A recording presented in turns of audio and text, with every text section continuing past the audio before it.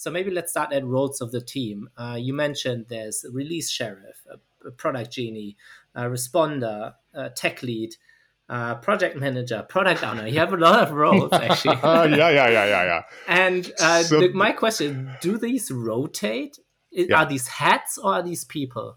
hats. These are hats. And the fact that we have so many named roles is probably a testament to our VP of engineering, Ryan. He is really into playbooks.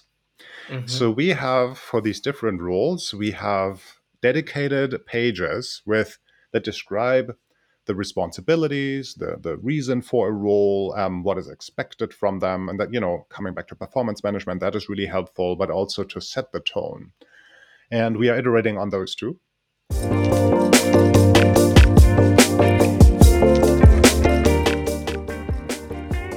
Welcome to Shapers and Builders, the show about better ways to deliver great software products. Today I'm speaking with Heiko Behrens, VP of Product at Memfault, an IoT reliability platform. Before joining Memfault, Heiko has had an impressive career in engineering roles at Pebble smartwatches, working on augmented reality devices at Intel, and most recently on the Oculus VR headset at Facebook/Meta. This conversation is part of a series about companies that use ShapeUp, a delivery framework originally created at Basecamp. If you've never heard of ShapeUp, check the show notes for a link to the video Shaping in a Nutshell by Ryan Singer, former head of strategy at Basecamp and author of the book ShapeUp: Stop Running in Circles and Ship Work That Matters. In our conversation, Heiko walks us closely through the product development process at Memfault and how they've adopted and adapted ShapeUp to their liking. What struck me the most was how rigorously Heiko and the team have designed their process, including detailed playbooks for the hats that different people wear at different times.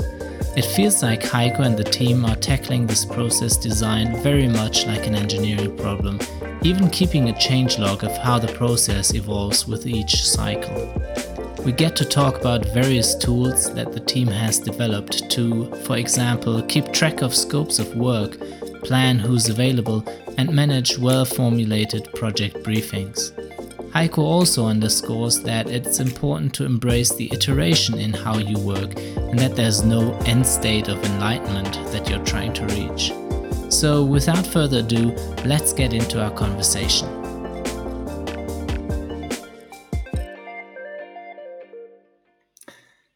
Heiko, I'm very excited to be speaking to you today. You've had quite the illustrious career.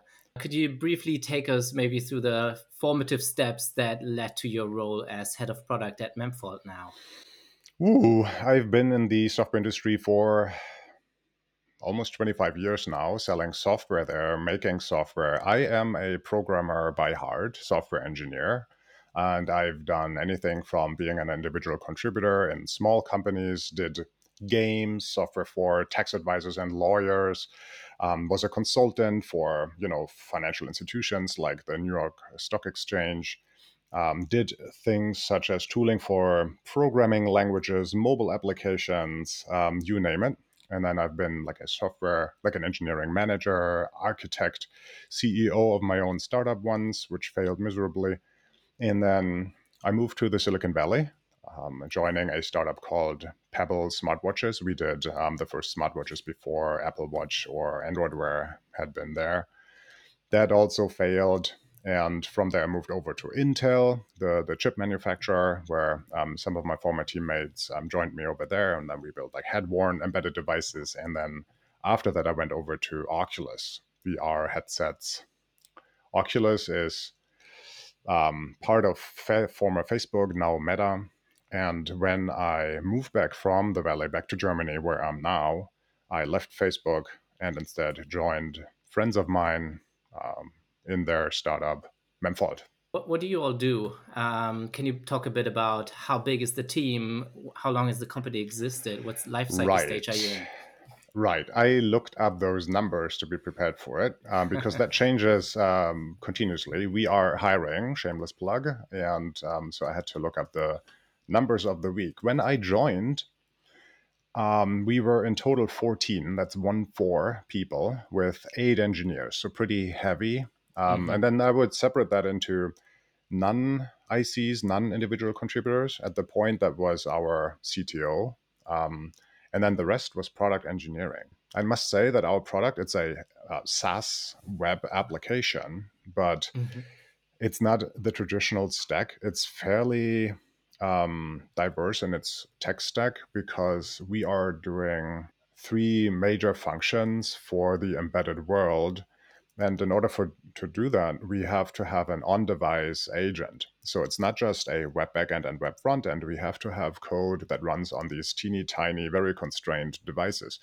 And that leads us to the need of an SDK for super small scale microcontrollers that have kilobytes of RAM and code space over Android AOSP with megabytes of space, sometimes even gigabytes. And then a third category, which we recently started to support, is embedded Linux. So our team needs to be able to understand these stacks to talk directly or indirectly to our backend. We have companies that run like scientific drones in the Pacific talking to us via Iridium satellite uplink with like very low bandwidth. And then we have other companies that have continuous internet connection because it's an embedded Linux device on the Ethernet.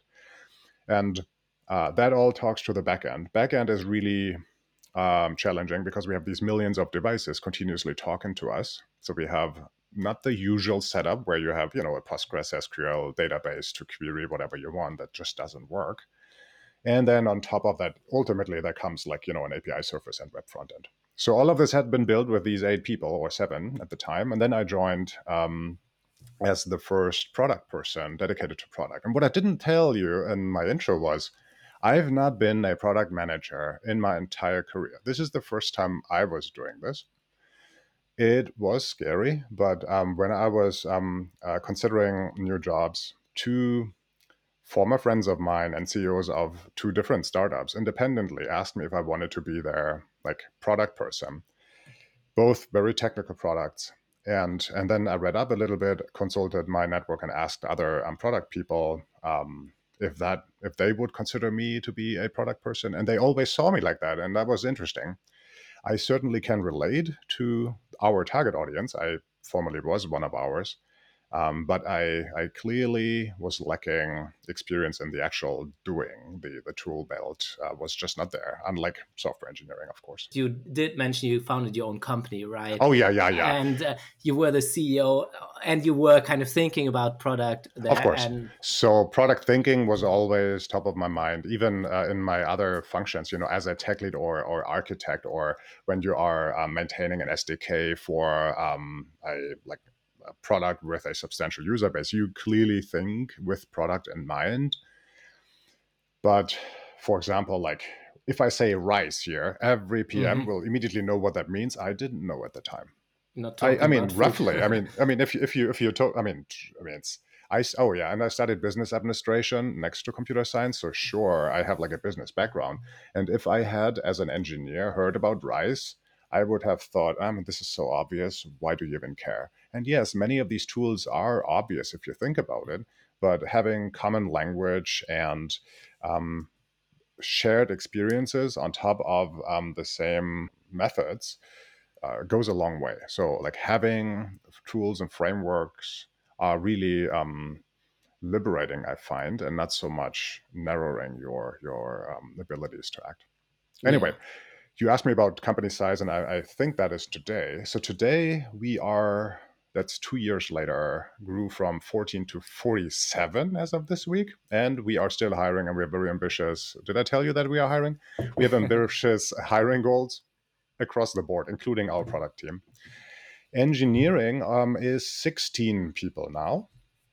And I would split this differently now. Non-IC, so that's founders and management. We now have management level here, is 4 people. And then we split our engineering team. And I'm sure we will get to this later in the conversation. But we started with a very homogeneous perspective of our engineering. And now we split this into solutioning and DevX. Engineers that directly interact with our customers who are also engineers. Our solution needs to be integrated into their product. That's 5. We split off a platform team as one of our many learnings after we introduced ShapeUp. That platform team consists currently of 3 people. And because of like different circumstances, we are down to 4 product engineering people. That is nothing. This is like much smaller than what we started off with, especially if you consider that our product team now contains 2 people, not just me, but another very talented product manager. So in total, this is like 18 people involved in engineering, but depending how you're looking at it, only 4 engineers actually doing product engineering. This is the 4 is the area where we had like a larger number in the past, of course, where we are hiring the most aggressively, because the number of these people determines how many builder projects we can run in parallel. Mhm. And the kind of downsizing to 4, is that a temporary thing? Is that a result of anything in particular? Oh yeah, that is a result of like many learnings. I think 2 major factors contributed to this. We had to let go of people in the most recent past who were not working well with this mode where you are a builder and responsible by yourself. The learnings we took is that we need to hire with that entrepreneurial mind and pragmatic perspective in mind. We are also focusing on very senior people these days. And I have a long list of flaws I see in ShapeUp, and I think this is maybe not a flaw, but an implication. You need to have a team that is compatible with it. And the other one is we separated that platform team, and that is in turn also a learning. And maybe it's also entangled. Our tech stack is, as I mentioned, fairly complex, and so it requires breadth to fully understand how to work on a particular area, in an area, on a feature. And so the platform team's goal is to simplify certain areas, document them better, putting in place safeguards, but also most recently, the platform team is helping us to evaluate and explore technical feasibility before. So you can see this as either shaping or pre-shaping before we even start a project, so that there are fewer unknowns before we start a project. And then last not least, the platform team is there to support the builder team. So they are not completely off the chart, but they are not within the people we can draw from when we produce what we call a cycle plan. Yeah. Yeah, cool. And we'll get into kind of detail on all of these things. But it's good to have the phrases out there to draw upon it. Cool. I think this is a good time to kind of transition a bit into talking about ShapeUp. And to kick things off there, I wanted to ask you, how did you get into ShapeUp? What were your first encounters with it? And what was your initial reaction to it? Yeah. So as I said, I'm doing this for a while. When I started, there was no Scrum. And then in the most recent years, I would say in the past 10 years, Scrum was everywhere, and agile methodologies. And that could either be Kanban or Scrum. What I noticed is that oftentimes that was an ever-growing backlog of tickets that were at least at the top of that pile of tickets, roughly stack ranked by priority. And then you had various forms of grooming meetings where tech leads or knowledgeable engineers in certain areas plus PM, and then maybe sometimes stakeholders were trying to assess what to work on next. And then there are various boards, sometimes one board, sometimes topic-oriented boards, and you would push them from the left onto the board, do very detailed explanation of the tickets to facilitate handover and then handoff, and then an estimation, bottom-up estimation. And then, of course, like you have velocity, aim for so many tickets, and then at the end, half of it at best gets done because priorities changes over time and estimations are off, and very frustrating. And that's roughly where Memfault was before I joined. No surprise here. I mean, this is how many companies I'm aware of are operating right now. And some are better at it, but that's not because of process, but because of their past experience and individual talent at it. And then when I joined, I know the team for a long time. So the founders are actually ex-Pebblers, and I was even there when we had been discussing whether or not to create a company out of this idea of building a IoT reliability platform, as we do now with Memfault. I didn't want to join the startup at the time, but I was involved very early in all of this, and then later joined 2 years after it was around. And at the time, most, if not all, of the engineers were ex-pebblers and people I worked with. And one person who actually introduced ShapeUp to the company, Fausto, he was not an ex-pebbler. And so he was very fond of ShapeUp, and he introduced me to this book. So I read the book. I have the book here, and I was basically laughing at it. Arrogant engineering perspective. Nothing new here. Hill charts. This is just a glorified progress bar. Who needs that like vertical bump? And who needs this like potato-shaped scope maps? And like all of it is basically just more fluff than some real like usable advice. And then a few things really helped me here. Now, I'm not sure how I got to this, but what I realized later is that I really liked time boxing, and then the circuit breaker. I like the idea of not managing individual projects independently, but rather having cycle boundaries, because it would allow me, and I'm not sure this has been said in the ShapeUp book, but what I wanted to introduce is the ability to rearrange team constellations based on the projects. And if you have cycle boundaries, it is ensured that everybody becomes available at the start of the next cycle. I found this really intriguing. And then the reason why the team had introduced this was desperation, like being desperate, but also the engineers wanted autonomy. And that is a two-edged sword. I think it works kind of in our world because our target audience are primarily engineers. So engineers have customer empathy. But to this date, we don't have a single product designer we are hiring. And it is all on the engineers. And but I could see that this would happen regardless, with or without ShapeUp, and why not embracing it?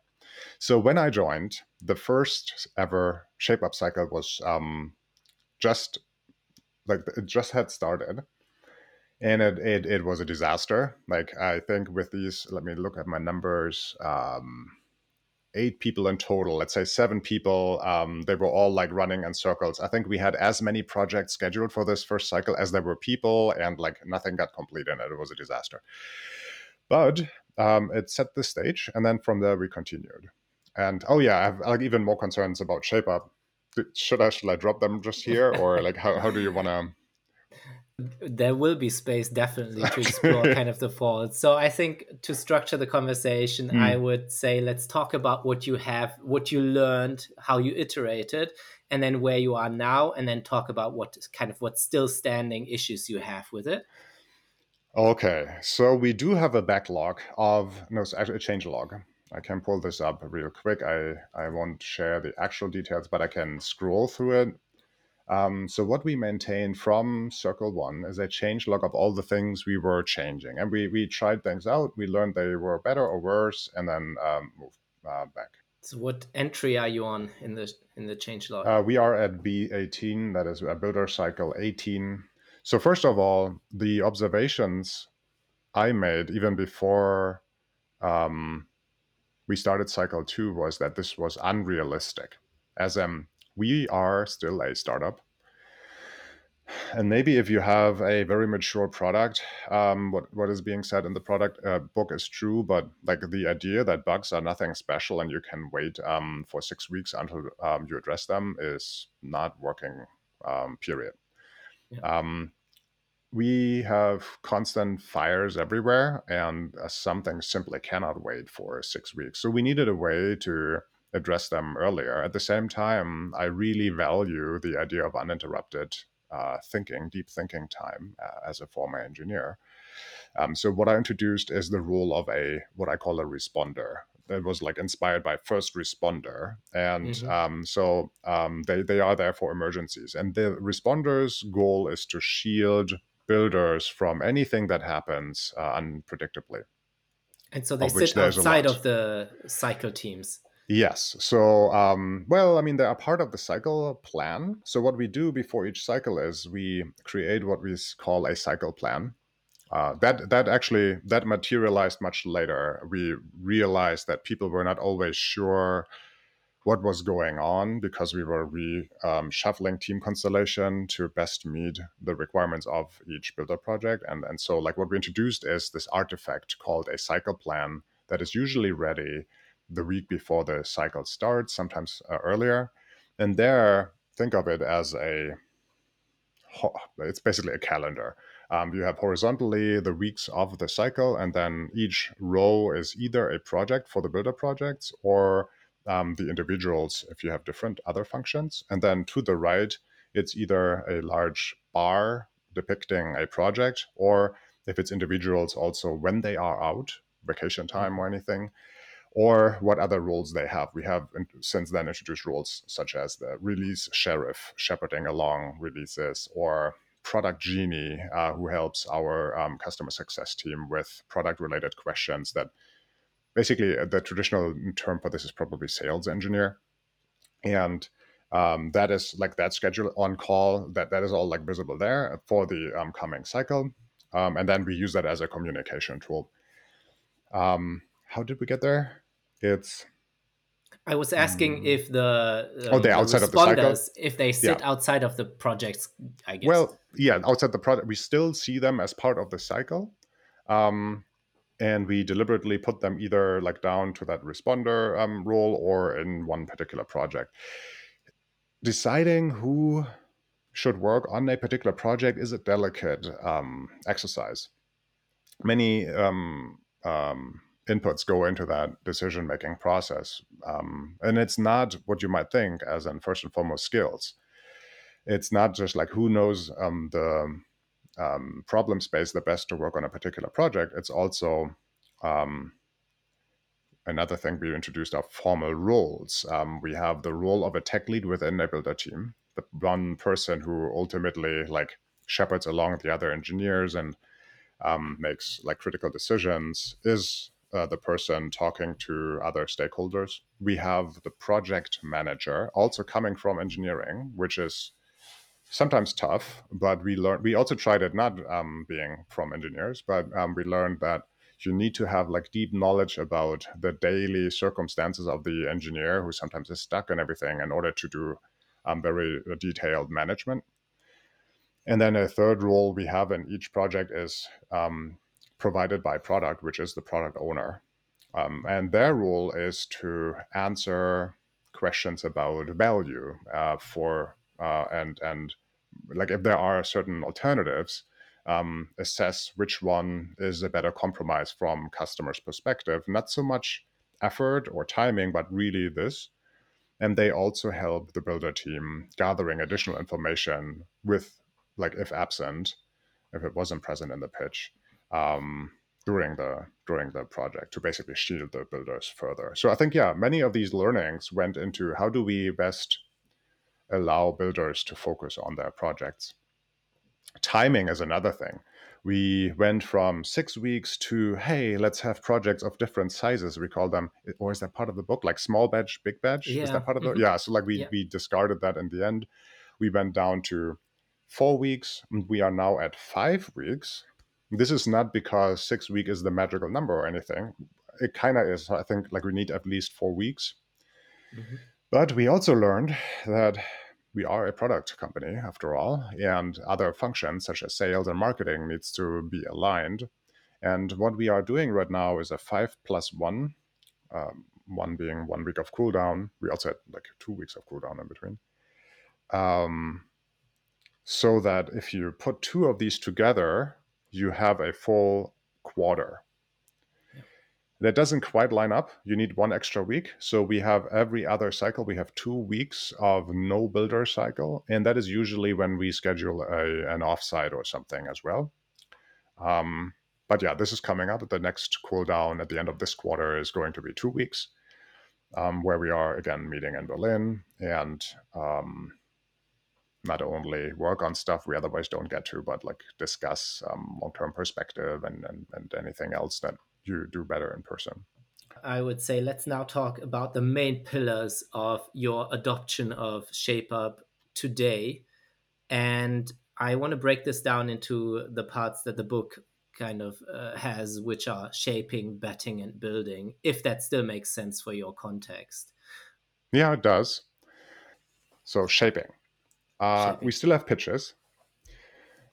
That's also one of the first things I changed. I found the pitches to be too disconnected from the business. So our template includes business related items, as what's the value of this? And I don't mean, all of this is from the perspective of Memfault. You might be tempted to declare the value as in, oh, after this feature is there, the customer can use the feature. Well, Mhm. that's of course like a tautology. You then sometimes say, well, happiness increases, cool, but then like how you need something that is makes pitches comparable to other pitches. And the reason is I sometimes got the impression from the book that this is very ivory tower-ish. A few distinguished people get into a room and then come out with a decision. What we do instead is we discuss this fairly in the open. Ultimately, it's on me to decide what to work on, but I want people to understand the decision making behind it. And for Mhm. this to be transparent, I put business value out of it, and that includes what's the value of it. And then, very important, why is it important? Well, in a startup, everything is important, but then combined with why is it urgent? Why do we need to put out this particular fire right now? Why can it not wait another 6 weeks? And if you are really diligent about that, I would echo what has been said in the book. It's yes, many things can actually wait for 6 weeks, these plannable things. There are always customers who yell the loudest at you or um, are at the verge of churning or whatever. But like ultimately, most things can wait another cycle. And now it's you look at things in value, importance, and urgency before even looking at the solution. And so that enables a lot of people to contribute to the shaping process. You can now suddenly pull in customer success and sales into the craft of creating pitches. And that's what we do. I must admit that the full pitch, I've never seen a full pitch exclusively being written by anyone without the help of product.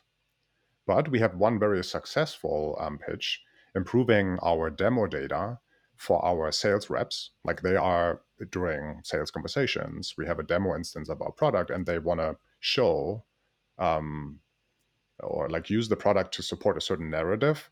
And the demo data we had was not cohesive in that narrative. So we had to have particularly designed demo data on our product. And that was done with our like with sales and together with product and is a huge success. It's not really directly a feature in our product, but ultimately creates value in the company. And this distinction to me is very important. Product is not just there to crank out features; it's there to improve company value as a whole. So making that separation is important, and then shaping. Everybody in the company is invited to do pitching. Technical solutioning mostly comes from engineering or product. I'm trying to hire technical product managers who can also do solutioning at a fairly technical level. And we are hiring. And so that leads to oftentimes the upper part of the pitch being contributed by others, but then solutioning ultimately product. I We was going to ask you Mhm. on that because I've read a bunch of case studies on ShapeUp where teams are saying pitches can come from anywhere, but rarely have I myself personally seen this happen. Mhm. Did you do like did you train the other teams in any particular way to enable them to kind of break down this barrier? Yeah. So what we do is yes. Um, I think a few weeks after I initially joined, I ran a company-wide workshop as part of our offsite. Everybody in the company was involved in, taking a step at pitches. We tried this on and off, so I think maybe in total we tried like 3 or 4 instances where people were strongly encouraged to contribute pitches. I would say that this was not the main facilitator. Instead, what we instantiated is what I call now a shaping meeting. It's a weekly meeting where I pull in the different functions of the company. So that is a standing meeting where I have customer success, sales, engineering, CTO, formerly also our CEO, but he's not part of it anymore, and then myself. And that is mostly to get perspective on things from these different angles. I want to call out that marketing is not part of it. Maybe we change that in the future. Too many cooks is also a problem. But then this is primarily at the beginning of each new shaping cycle, a way for me to get a fresh perspective on things. But what it also means is that these people don't think like on a daily basis in pitches and products and projects or anything, but rather they have like all these learnings and concerns. And now you funnel that into digestible clusters and say, that would be a good pitch candidate. And now it's their motivation to somehow get to such a pitch. And I think from all of engineering certainly contributes, sales, as I mentioned, demo data, for example, but then also especially customer success. Andy, she's leading our customer success team, is really behind the idea of pitches as a tool to get traction for her team. And then she delegates that to her team.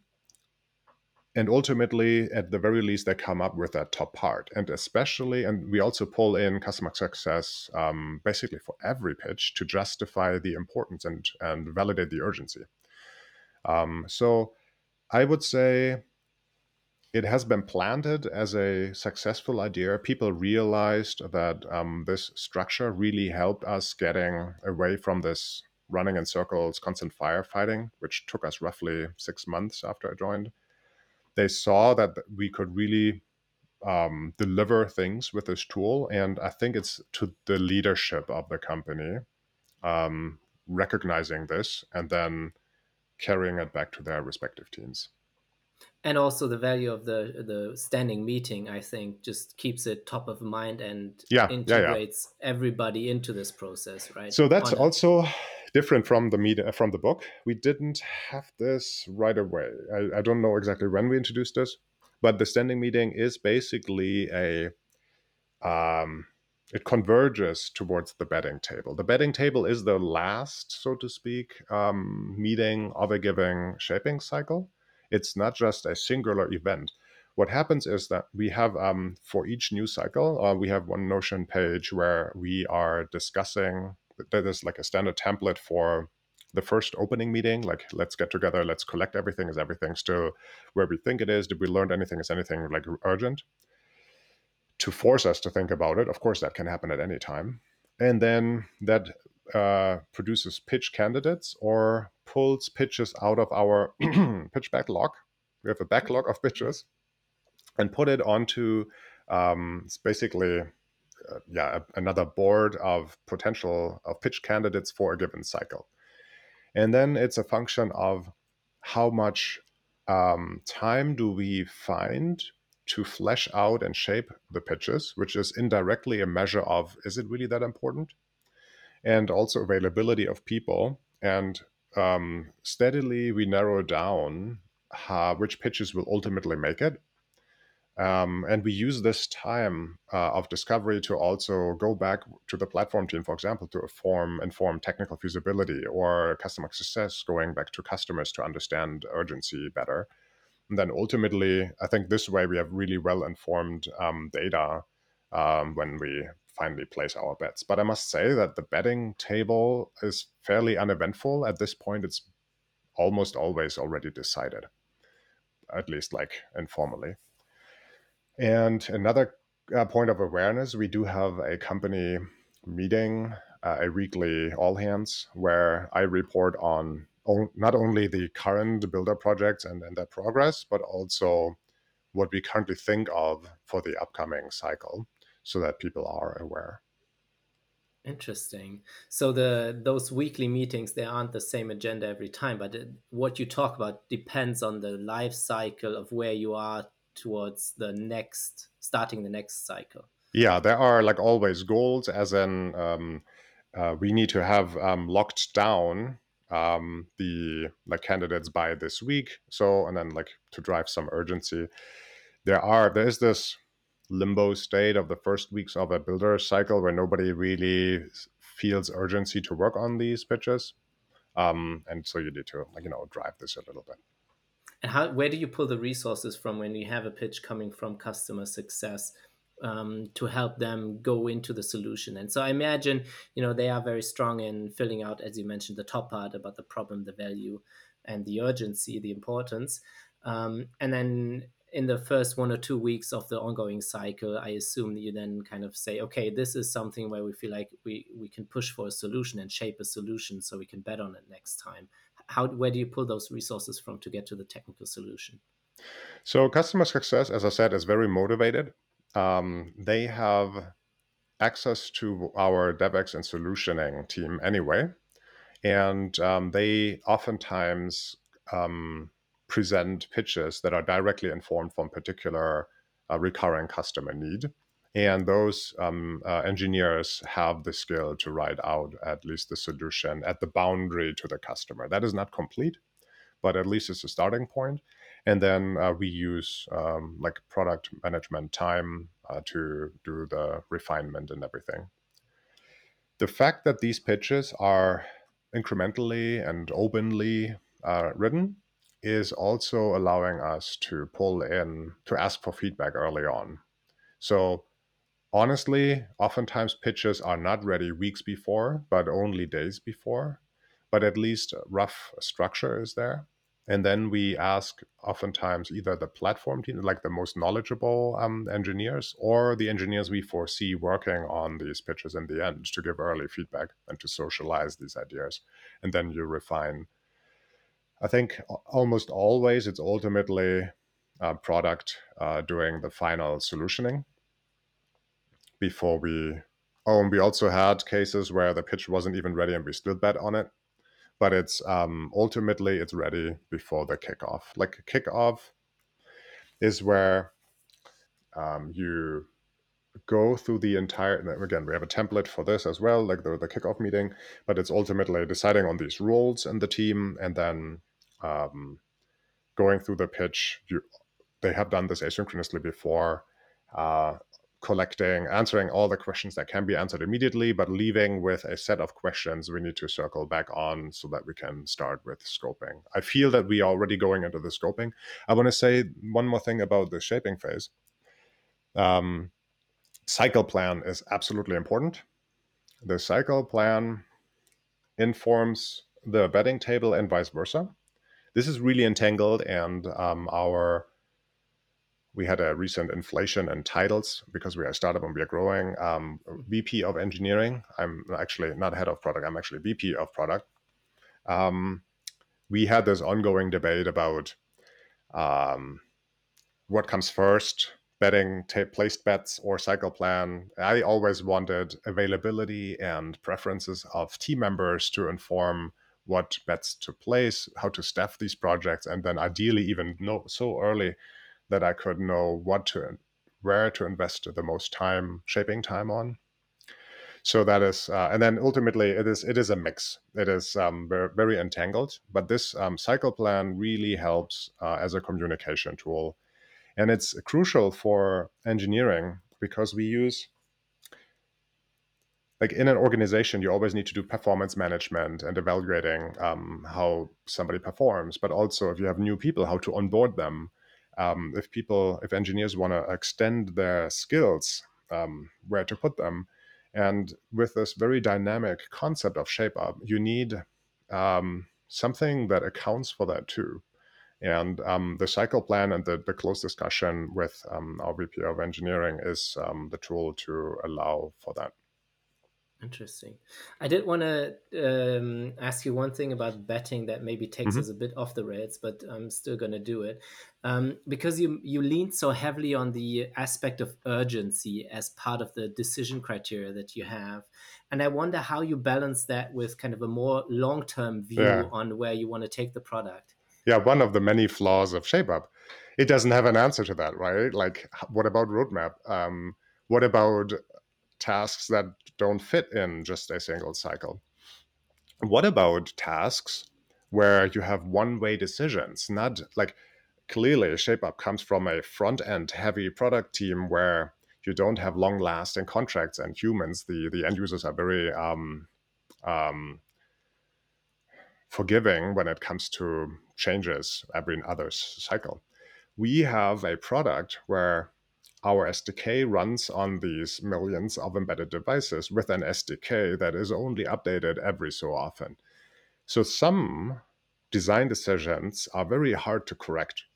You need proper planning, and that is not really specific to ShapeUp. It's more agile methodology in general. But like, these are all problems that ShapeUp has no real answer for. So roadmap.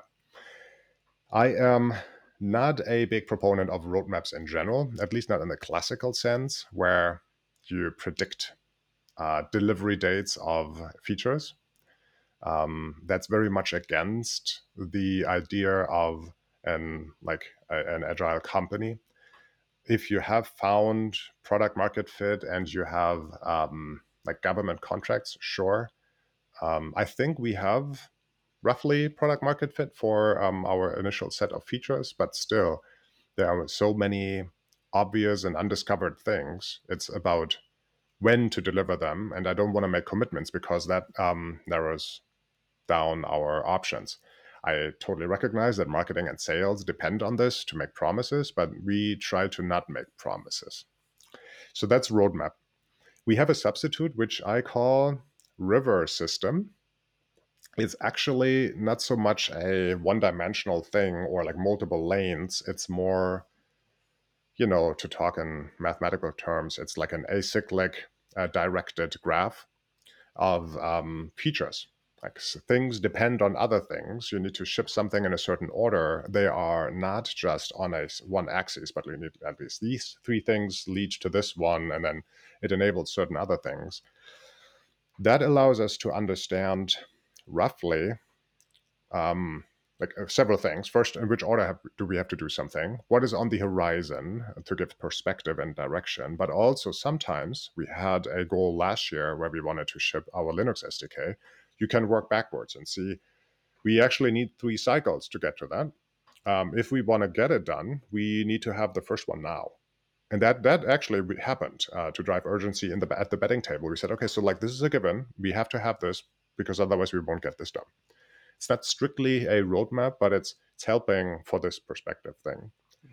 We also have larger topics where we know early on that this is not going to be doable in a single cycle. And there, I think I always wrote those.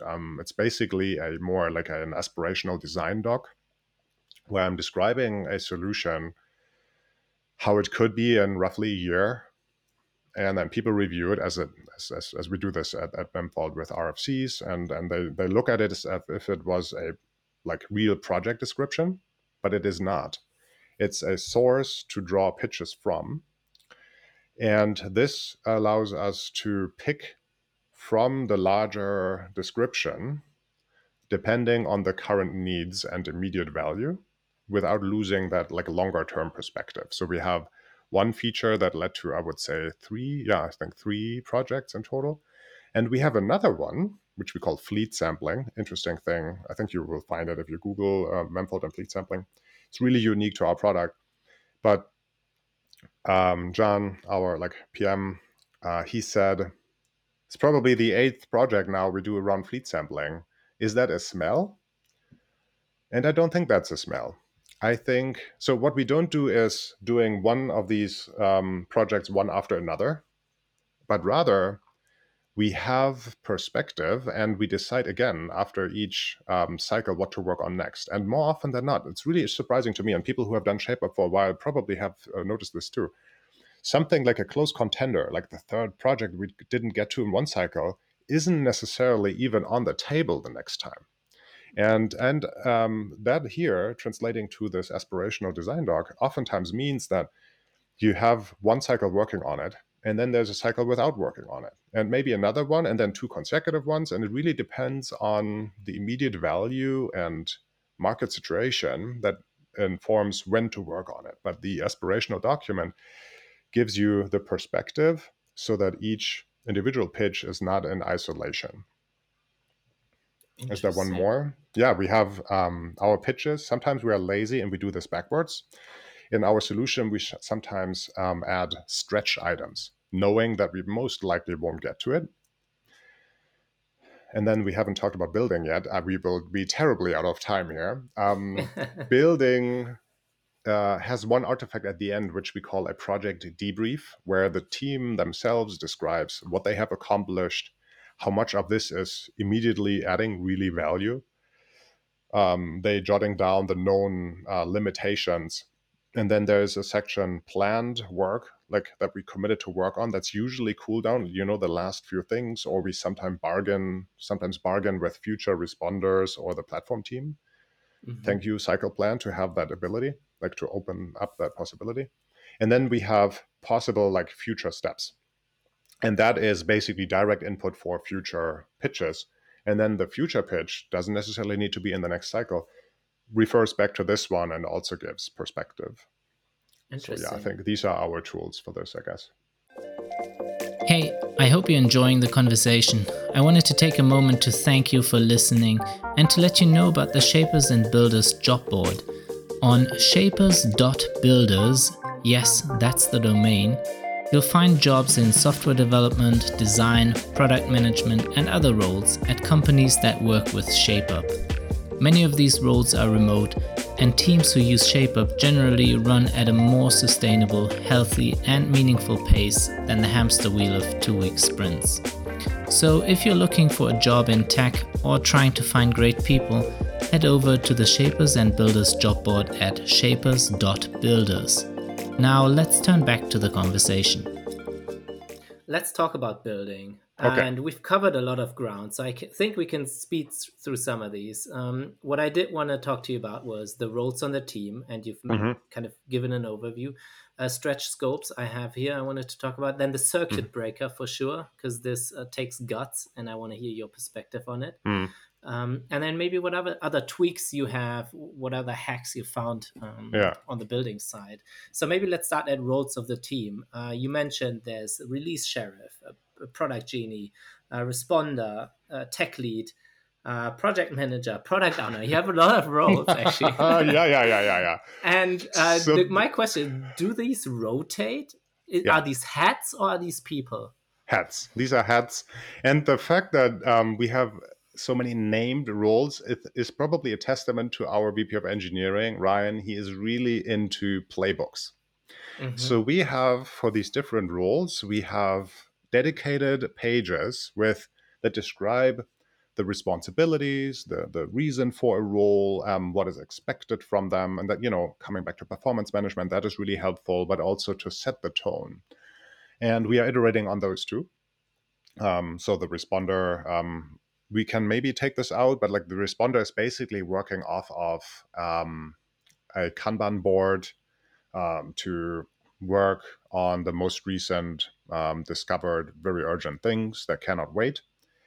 And then there's also downtime where we have planned work, this traditional backlog of things that are not quite large enough to justify a builder project. And so this is managed by product, not during cooldown. During cooldown, the board is owned by the platform team because it's meant to work on technical stuff and improve the situation. So like ownership's toggles for this 1 week. And so we have this one lane that's called top lane that says like drop everything else. We need to work on this now. And then but other than that, we try to have only 10 Kanban board, like 10 active tickets, and then people can choose from it. We have the builder, and then within the builder, we have the tech lead, the project manager, and then product owner. Owner is coming extra from the outside from product. Tech lead is responsible for all technical decisions when there are like 2 ways to do something. They need to have the foresight to not dig yourself in a corner, for example. I mean, that's ultimately, you have that in every team, I think. And no matter if ShapeUp or not. And then the project manager is interesting because there is this what to ship and when. So in our playbook, we say we want one shipped scope within the first 2 weeks. We call that the unambitious scope. And that is try to drive the idea of shipping incrementally. We totally recognize that there's often a discovery phase at the beginning of each project. So you need to be really unambitious with this scope to ship anything. And doing all of this, deciding what to work on, who to work on this, that's the responsibility of the project manager. And of course, you need to have like deep technical understanding and also understanding of the skill set of the people you have there on the team and so forth. To help with that, we abandoned, like, first of all, these potato, like here, cover of the book, like these maps, I think are not 100% useless. What I like about it is two things. The circumference shows it as a closed problem space. And then also there is no overlap. I really like that. So like what you work on is by itself complete. Yeah. Sometimes you have, if you have time at the end, you polish everything, but ultimately I like that. And then thinking of it as a vertical slice, like this is truly shippable. That I like about this, but otherwise I think this is fairly useless. What helps really to drive that project management discussion is dependency. Like again, within a project, you oftentimes have, we do this first. I'm not talking back end, front end. I'm talking this deep vertical thing. And then it makes sense to do either of these two. Now, if it's either of the two, how to decide to work on it? Well, you could say always the one with less effort, or you say maybe it's the most value, but then what is more valuable? And this is where the product owner role comes in, and the project management ultimately decides. So what we settled on is a two-dimensional representation of these scopes, showing them as blobs by themselves, but not within this potato, but rather as a dependency graph. And then we have two axes. One to the bottom, like top down, is time. This is what we intend to work on. And then left to right is the value each presumed shipped scope brings. And the PM helps deciding what adds value, and only the engineering team really knows the effort. And then we are trying to find alternatives. Well, if this is so valuable but so late, can we do something? You really see that, right? Like, oh, we do all these things and almost none of them add value. Only this one last thing adds value. How can we somehow maybe split this or do anything to get to value earlier? And this visualization really makes this obvious. So that's why these roles are so important, because the timing and the dependencies really comes from within the builders, and the value comes from the outside and the product owner. So that's what you call enhanced scope maps, right? Yes, that's I shared for the audience. I shared notes with David beforehand. Let me actually go through those. No overlap. Yeah, that's what I like. But top down, left, right, skip, blip. Yes, it's really blobs with arrows in between. Engineers tend to think in dependencies regardless, but they oftentimes don't think in scopes as individually shippable features. So engineers would like to do the foundational work that by itself has no value. And then you really need to train to do not the 100% foundational work, but 40%, 40%, and then the additional 40%. Yes, there's now redundancy because you cannot do the clean foundation. But if you do only 40% foundation and then some that builds on it, you have something shippable. And that is something you need to train. And that is, again, I think, regardless of shape up or not. This visualization helps, and then this is why these roles are important, I find. But ShapeUp enforces it maybe more than a sprint that just carries over what didn't get done into the next, right? Fair. Yes. Oh, and then looking at the circuit breaker. And then something probably so that we really embraced at Facebook. So Oculus is Facebook. Everything at Facebook was behind a feature flag, and people may not know this. People are not even on Facebook.com anymore, but people who are on Facebook.com are simultaneously, roughly, in about 300 parallel A/B tests different ones. Like you open Facebook, I open Facebook, and we see we are subject to different code paths, and we are subject to 300 totally independent experiments. There are thousands of concurrent feature flags. And every development happens not in feature branches, but on main branch, and you guard them with feature flags. So when I joined Facebook, I thought that's great. They must have discovered a fantastic way to avoid that inherent complexity, aspect-oriented programming or something. Who hasn't seen the code base? That's far from the truth. It's a miserable um, it's a miserable mix of if statements and different other patterns. It's very unmaintainable and really difficult if you think of it. Like if something at the beginning of a function or somewhere and then asynchronously somewhere else, functionality that needs to match depending on a feature branch, like this is very complex to get right. We do release flags as well. We call them release flags with the intention to not use them for A/B testing or have them on permanently, but the goal is to eventually get everything that is behind a release flag released. Like we have a way to turn them on site-wide, per customer, even per user, but there's no way to exclude someone. And that is intentionally. We really want to embrace that we want to ship everything. But think of it as feature flags. So we have these release flags. And scopes are usually behind a release flag, sometimes even behind several, so that we can start working on it and ship it. And, well, at least like complete the engineering work. But we have at that point not yet exposed all customers to that behavior. And the smell that comes from this is that we have quite a lot of unreleased features in our code base now because of the circuit breaker. Like at the end of a cycle, we sometimes determine that this was not meeting our quality bar, or the feedback we got, another flaw of ShapeUp, by the way, like I think feedback comes way too late, and then at that point the team has been dismantled. So like we learned that this is not delivering what we anticipated. So we don't turn it on, at the very least, not for all of our customers. Maybe the one customer that is satisfied with it, great, they will run with it. But we know at some point we need to get back.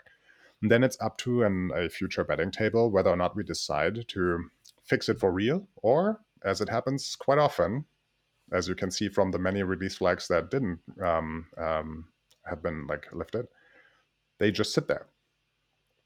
And maybe the problem here is that you have a lot of unnecessary complexity now in the code. You need to maintain all of this.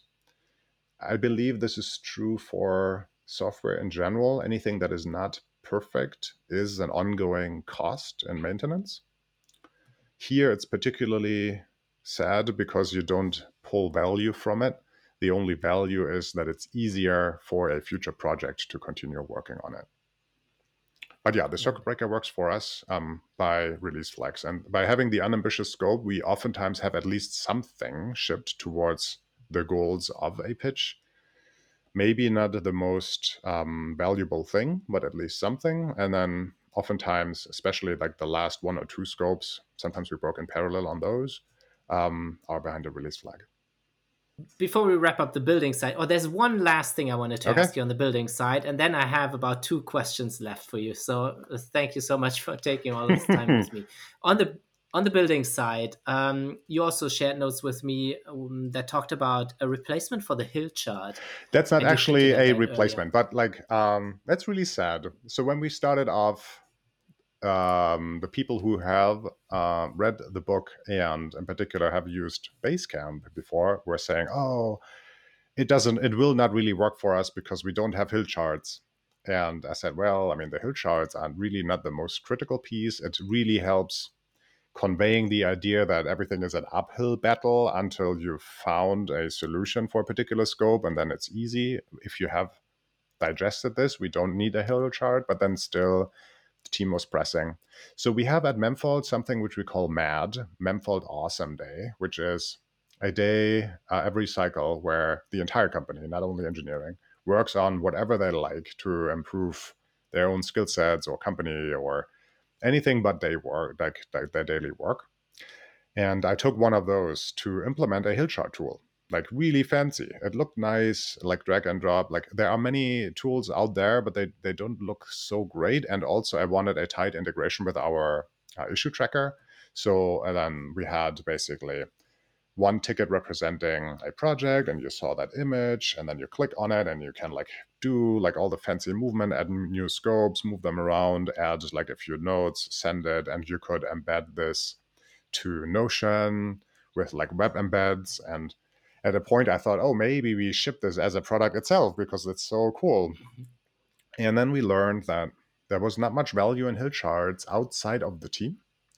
So I initially I shared the hill charts of the ongoing projects during our all hands meeting, and people without context don't know what a scope description really means. And I spent so much time making sure that the labels of these dots would not overlap and everything is legible. In the end, I learned nobody really cared, but the respective builder projects themselves. And at that point, what gives? And sooner than later, the team themselves lost interest in using them. It was more important to use that two-dimensional scope visualization, which we don't have a good name for. Scope map, I guess. So by now, we absolutely don't use hill charts anymore and use the two-dimensional scope maps, which don't really reflect progress. So we thought about, oh, each blob there could be, a pie chart, or we could depict it as showing the size, shows the total effort, and then it shrinks, and you leave as an outline the original size, and then you can see how things basically, the remainder of the work shrinks. Turned out that the team has enough context to know all of this, so there is not really much there. Maybe as we grow and people who do care cannot have the context anymore because it's too many projects, maybe at that point we have to introduce something again. But for the time being, hill charts have no value for us. I think that's a good segue into one other question I had about, you mentioned this a couple of times, you are hiring, you're growing the team. There. That's right.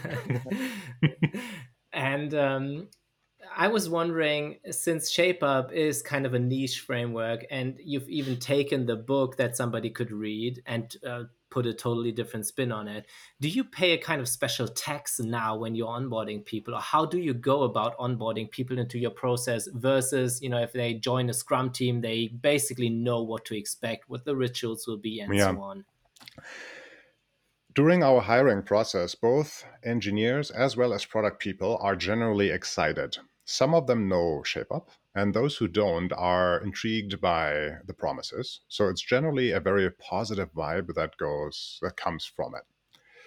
After onboarding, I don't think it is too much of a change. As an engineer, as a new hire, you lean on your teammates, and just there you have your tech lead. And from that perspective, it's not much different than any other methodology. You ultimately get exposed to a new area, and the tech lead shepherds you along, and you work off of tickets. So I don't think onboarding is particularly difficult. And what we do is again, thanks to the cycle plan, we try to level up or expose previously builders to becoming a tech lead in a project. So we are in the process of doing this, expecting that basically everybody today needs to be the tech lead for this next generation of engineers that we have to hire this year.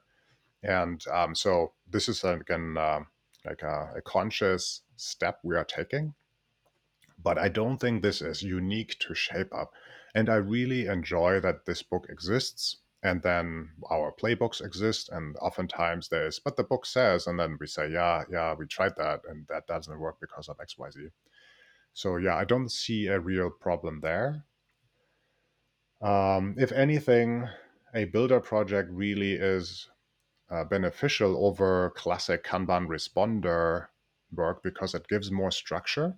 So what we try to do for new hires, engineering new hires, is to put them on a builder project rather than working off of the responder board. And just to stay on the topic of hiring for one more second, you mentioned in the beginning how you reflected upon needing to hire for fitness to shape up as an idea, or it demands Yeah. certain characteristics Yes. of somebody? Yes. Maybe you want to speak Yeah, about you that need towards. a good amount of pragmatism. Like you cannot strive for the what I oftentimes call the gold version. Like the if you had infinite amount of resources, that would be it. I I even don't believe that. Like if you have an infinite amount of resources, that is not a guarantee for a great outcome. I worked at Facebook before, and then the other one is you need for this autonomy to work, you need self-driven people with like customer empathy that like think in value they add and not so much technical only. Maybe that's the same thing. Like you don't strive for technical excellence, but for good enough to meet the value. And yeah, maybe that is the same thing, pragmatism and all of it. And that is not everybody's cup of tea. And I totally acknowledge that. Um, maybe maybe I took your question wrong. Maybe there is a tax you have to pay in form of the people you want to hire. But thankfully, Mm. we are very aligned at the company as to which people we want to hire. When it comes to product, for example, we have a multi-step hiring process as it is, and we have a take-home project as part of our hiring pipeline, and that is write a pitch. I want every product person, including the product designers, to be able. Well, I mean both. They product managers and product designers to be capable of shaping a solution. They need to be able to come up with solutions, and they need to be able to put it in words that are digestible within minutes. And then we share with them the template, our template. We link to the original book as source material, and then we have a scenario that is not Memfault actually, but something everybody can understand or should understand if they are product people. And then it's their goal to write a pitch. So I hire for this in mind. Yeah, makes sense. And then I guess it's not so much a text though, so you were right to kind of turn that down, but a filter that you have. Yeah, yeah. Um, Before I come to my closing questions, is there anything you feel like we've missed in preparing for this talk? Do you see anything that you want to get in? One observation is that in the early days, after we successfully implemented this, success being defined as we went from total everything is chaos to we can finally tackle strategic projects. I think that took us about 6 months. And after that, other teams like the go-to-market team, they wanted to adopt a shape up as well. That didn't go so well. I am not too deep into that to answer why. But I can say that they were like intrigued by the idea and wanted to adopt it. Maybe there is something there. Maybe it is just like coincident that it didn't work for us. Maybe try it out. Oh yeah, we still do retrospectives, and I think that is that we do that during cooldown, and that is a great source of ideas to refine the process and redefine all of this. Oftentimes that leads to new experiments we want to try. For example, project management should come from engineering, or cadence needs to be altered, or we need a real debrief as a tool to inform other functions in the company. And those retrospectives, are they within the builder teams or are they across the whole cycle, So everybody? we do per builder team one dedicated retrospective, and then the responders all together do one. Platform team does one. Solutioning does one, and then we do a roll up. So from the retrospective, we condense action items, and these action items are then shared across all. But what we do Because in order to keep the iteration kind of the same then for everybody, I guess that's where I was coming exactly. So from. oftentimes, and then we have this culture at Memfault where we give shout outs and kudos a lot. Like during all hands, we have a dedicated Slack channel for it, but that also happens during retrospective. And oftentimes, like there are learnings in the Builder project that affect platform and responders. For example, it was so great they could help us, and then it's really interesting to see how platform perceive that at the same time. And sometimes that holistic perspective leads then only to the change in process. Great. Yeah, the responsibilities of a builder are many. I forgot to mention, but also user-facing documentation, user here being another engineer, but still is part of the deliverable. So coming back to your tax you're paying, yeah, you need a well-rounded, experienced crowd to run a successful builder project. But I think one way you are making this work, if I understood you correctly, is by having these detailed playbooks and to be able to share the expectations very transparently with everybody in the same way. Yeah, I mean, transparency certainly is a quality of our company, but in the end, it's the individuals and every person on the company who has to meet these expectations. And I can imagine that this is difficult. I mean, hiring in general is difficult. I have a hard time finding the right people, but I hear that this is true everywhere. So and I can, from my past experience, yes, that is true. I don't think if you set the goal of hiring experienced people with our particular needs, I think it would be equally challenging with or without ShapeUp. Makes sense. All right.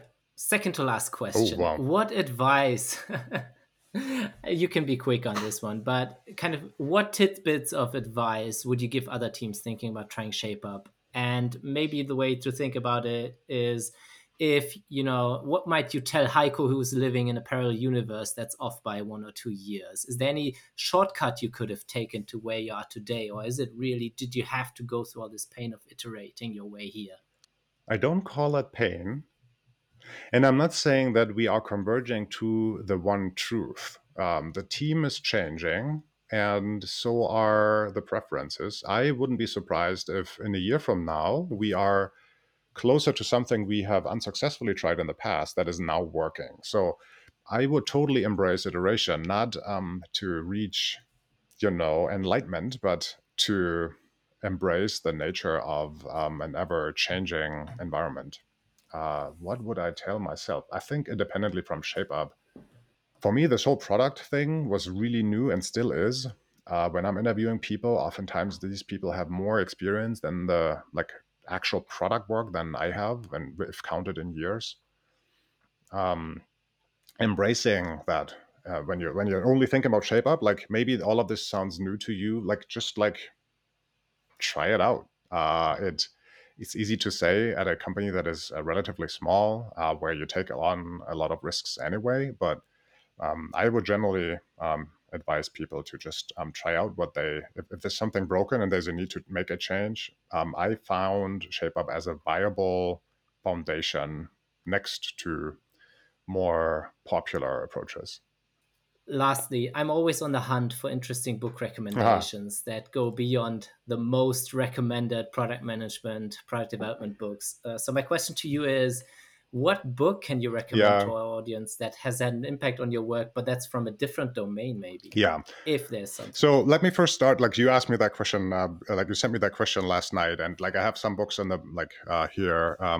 I actually the first thing that come to my mind is actually a product book. It's called Product Hmm. Roadmaps Relaunched, and this is great material if you want to rethink road mapping.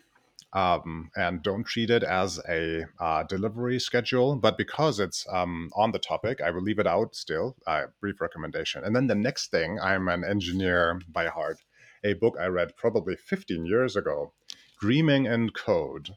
It was really fun. I think for some people, especially the first 200 pages or so, a bit dry, very technical.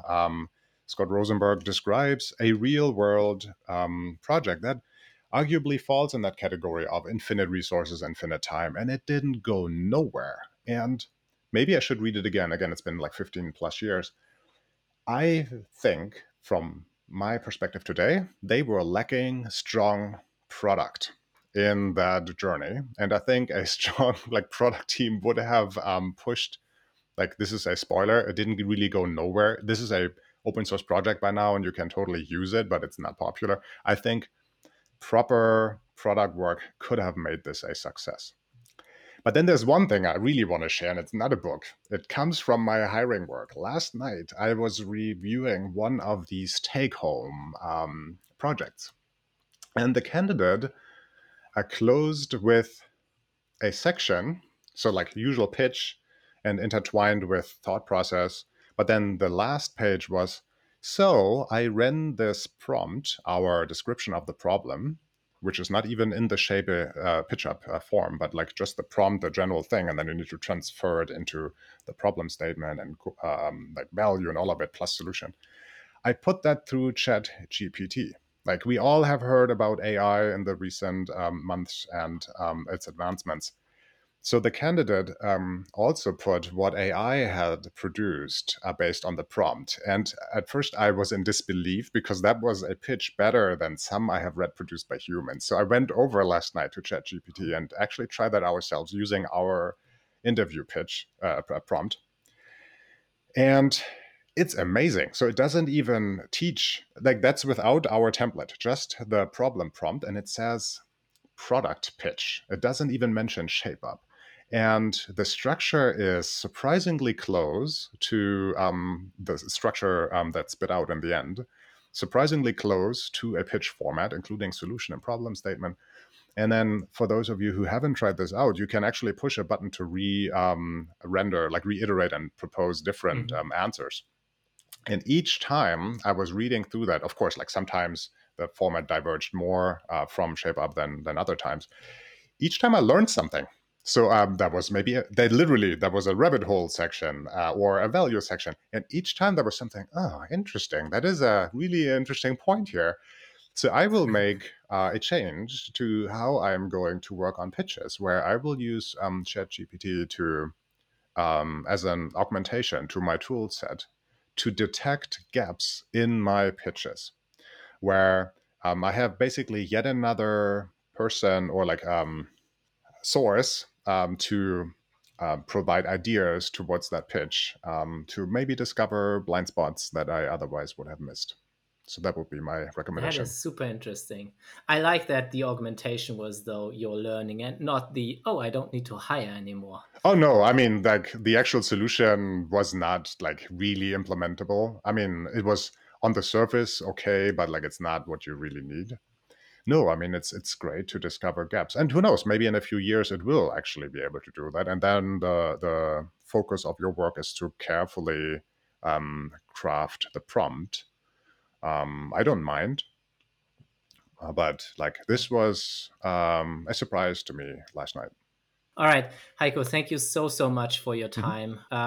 Where can people find you online if they want to follow up with questions or connect with you? Connect with me because they want to start a career at Memfault.com. Well, that would be that aforementioned website. I think it's memfault.com/careers. We are an international company working in like West Coast, where we've been founded, San Francisco. We have an office in Boston, but the product team, we try to hire in the EU time zone and Berlin.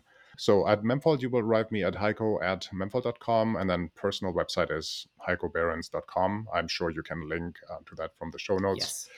There's not much on it, a few hobby projects of mine, but then certainly ways to reach out to me. And please do if you are interested in working with us.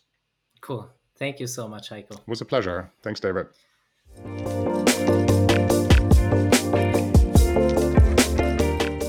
There you have it. I hope you enjoyed the conversation with Heiko. I certainly did. If you like this show, it really goes a long way if you leave a favorable review wherever you're listening to this. And to find jobs at companies that work with ShapeUp, like Memfault, remember to check out shapers.builders. Again, that really is the domain. Thank you so much for listening, and I hope you have a great day.